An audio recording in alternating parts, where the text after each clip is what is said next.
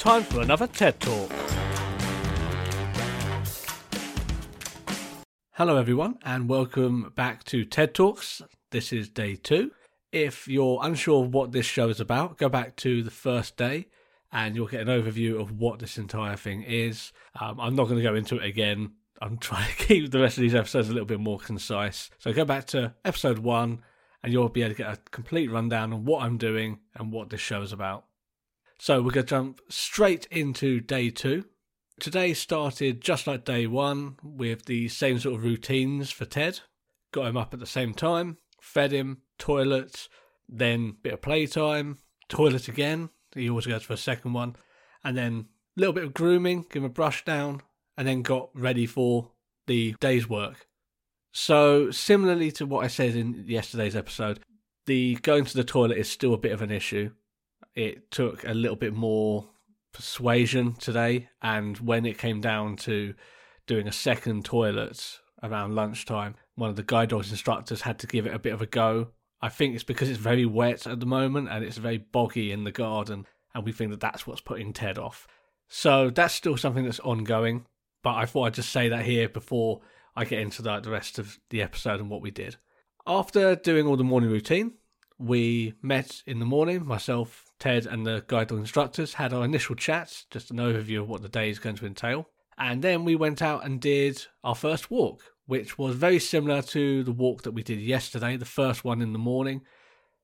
The rain was just pouring down. And with a guide dog, you've got to just get used to it. You've got to get out in the rain. And like I said yesterday, Ted doesn't really mind the rain. Of course, people get wet. We all got soaked. But you still have to crack on. Ultimately, guide dogs, they're a mobility aid at the end of the day. So if I'm going to work, I need a dog that's going to be getting me through the rain and then just prepare for that. So no different to anyone else has to get to where they need to get to. So the plan for this first walk was to sort of work on those things that I did yesterday. All those points that were in the back of my mind, so relaxing with the handle on the left side. Also, just being very mindful of Ted's habits and that sort of thing. I think it went really well. It was always in the back of my mind when we were doing the commands. Ted stayed really focused, even though it was really wet. A couple of issues did arise when we got to curbs where the dog is supposed to step out onto the road. Puddles of water. He didn't really want to walk through the puddles. He did eventually, but it took a little bit of convincing to get him to go, okay, you're going to have to go through these puddles with me. So that happened a few times, but that's understandable and similar to what I mentioned with going to the bathroom. He doesn't want to get all muddy and mucky. But that's something that we will be working on going forwards. So after the first walk, we went back to the house and did a couple of sessions called inputs.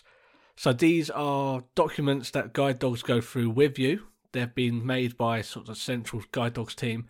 And they go over various parts of dog care and directions and stuff like that.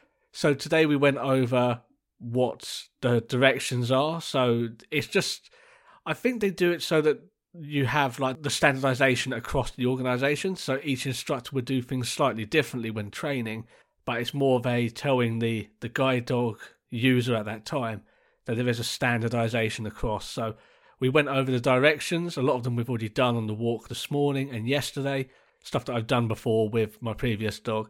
Whereas very much, this is how we do this. This is how we do that. And I think, like I said, this is just comes down to making it standardised, which I think is a good thing. And we did a few other of these documents. We just went through them very casually, had a cup of tea, nothing too crazy.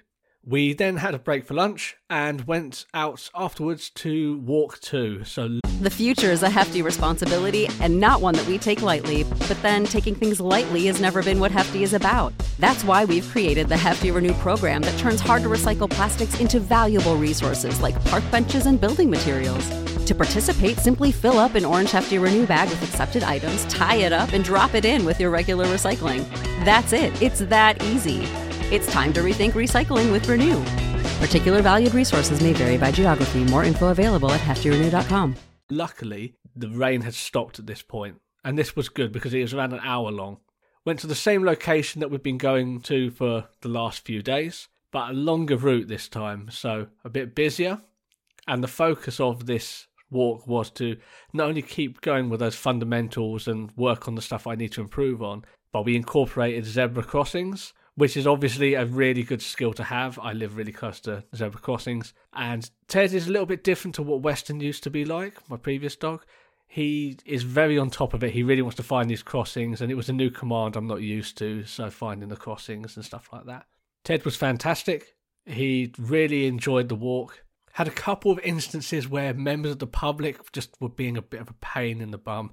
Never distract a guide dog. Like, I'll just say that. I know a lot of people already know, or they say they know, but don't distract a guide dog, especially when they're working, when they're trying to focus. There were times where we did stop to just have a chat, where we were stopping. Okay, this is what we do here, this is what we do there. This is probably the best technique at this point because he's going to be distracted by that.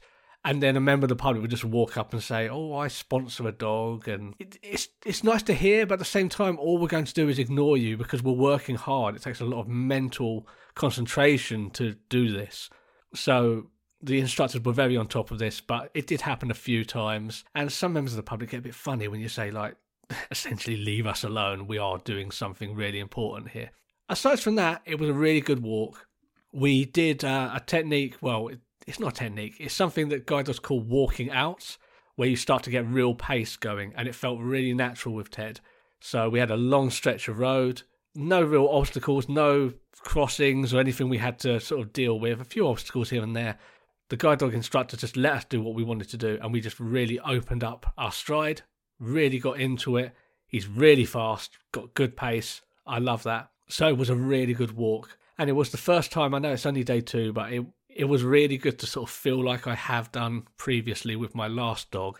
The mental concentration wasn't really a thing, and I could think, oh, well, I could have a coffee and be walking to work, and that's the sort of thing that I want from a guide dog and what they strive to do. So overall, really good day, really happy with how it all went. Got soaked, and then had a really good walk in the afternoon. Still working on my issues with the left arm and using the handle. I'm still very tense about it.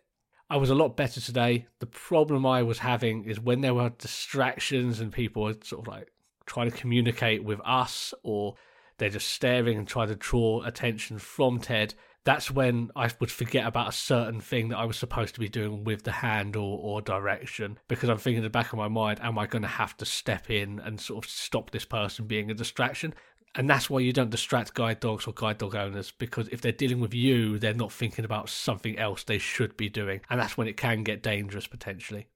So tomorrow, not sure what we're doing yet. I know there's a plan. We are expecting a storm here in the UK. So if this happens, we'll probably end up working indoors, maybe some supermarkets, that sort of thing.